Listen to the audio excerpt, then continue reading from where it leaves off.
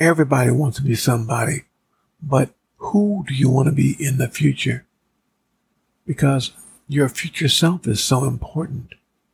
As I look at who I have been and who I've become, I'm a total different person from 5 years ago. So when you look at yourself, are you a different person than 5 years ago? Well, if you are, guess what? You begin to follow your future self.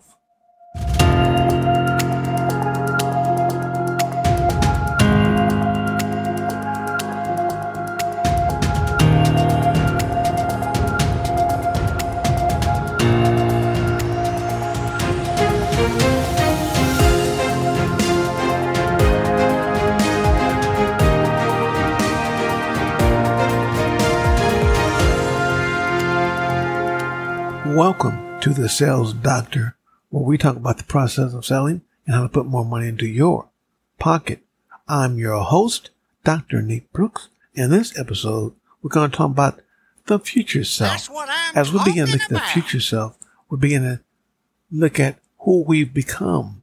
Because as we become a first person we want to be, we do things a little bit differently. When I think of Venus and Serena Williams and their tennis profession, how they've been very successful. Heck yeah! I can now say, you know what? They've done things deliberately. It's called deliberate practice. What? But what are you doing deliberately with intention to move yourself forward? As we begin to practice deliberately, we can change ourselves. For example, what is deliberate practice? Well, first off, deliberate practice is doing things with intention to achieve a certain goal. But many people don't think about how to achieve a certain goal. They're just out there doing it to make it happen. It does not just happen. You have to do it deliberately with intention.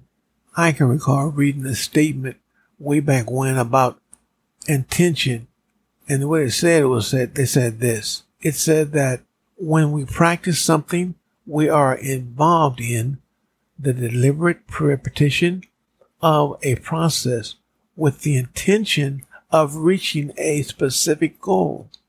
The words deliberate and intention are key here because they define the difference between actively practicing something and passively learning.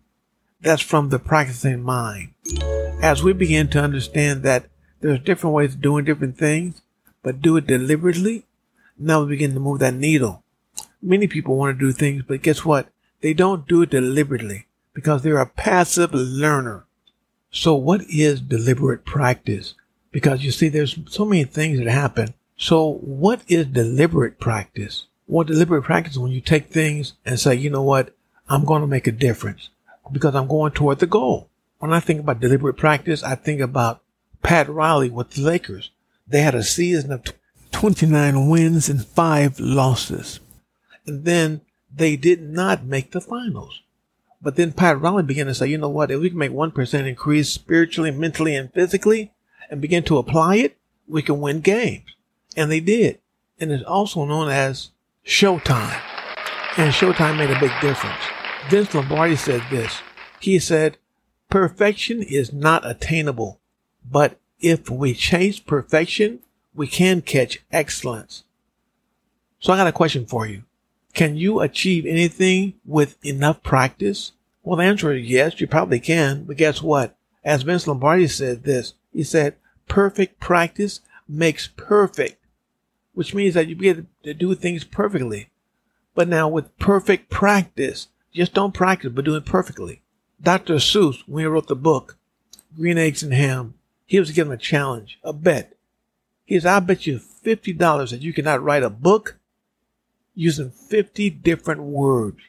Well, because he would have certain constraints or certain barriers upon him, Dr. Seuss began to say to himself, well, you know what? How can I write this different book?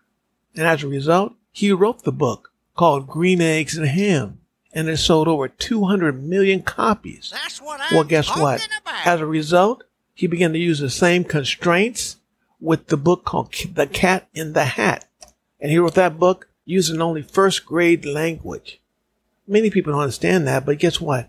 As you begin to use certain things and begin to do it deliberately, you can make things happen. Kobe Bryant, which is my favorite. He had, he won so many different things as far as gold medals. They say that, he won 5 NBA championships, 2 Olympic gold medals, and I always wondered how they do that.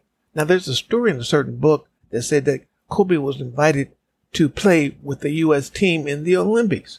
He had to fly to Las Vegas, but when he flew to Las Vegas, he called his trainer, in other words, his name was Robert. He said, Robert, man, he said, if you don't mind, can you help me with my conditioning? So Robert said, okay, fine. Now it's 4:15 in the morning time. And 4:15, Robert gets up and said, well, sure. So he goes down to the gym, opens the gym up. He opens the gym up. He finds Kobe soaking wet, like he'd been swimming. But then Kobe said, you know what? I want to become better at my conditioning. So he does. He began to condition or show him how to condition himself. Well, he does it for an hour and 15 minutes. He stops. He said, well, Robert goes back to the room, goes back to bed. But he says to himself, you know what? I don't want to miss it because I got to be back at 11 o'clock to practice with the whole team. Well, 11 o'clock, he gets up. He goes back to the gym and he sees LeBron, Carmelo Anthony, Kevin Durant, and they're all talking, doing different things and talking to the coach. Well, on the right side, he sees Kobe going back and forth, but yet still Kobe's now doing 800 makes, which means he wants to make 800 shots on time. And he does. Well, all of a sudden he goes to Kobe and says, Kobe, he said, well, wow. But then what happens, he goes and begins to practice with the team. Now, putting this whole thing together, let's put the numbers together, which means that Kobe's now conditioned himself from starting at 4:30. He's doing sprints from 6 o'clock to 7 o'clock. He now goes and says, you know what? Let me do my 800 jump shots and make sure they're makes. I got to make those. Then he begins to practice with the team, which means that guess what? He is doing things deliberately to make himself successful. How many people do things deliberately to make themselves successful? Thank God for Kobe's work ethic because it makes a big difference. As you make a big difference, things happen.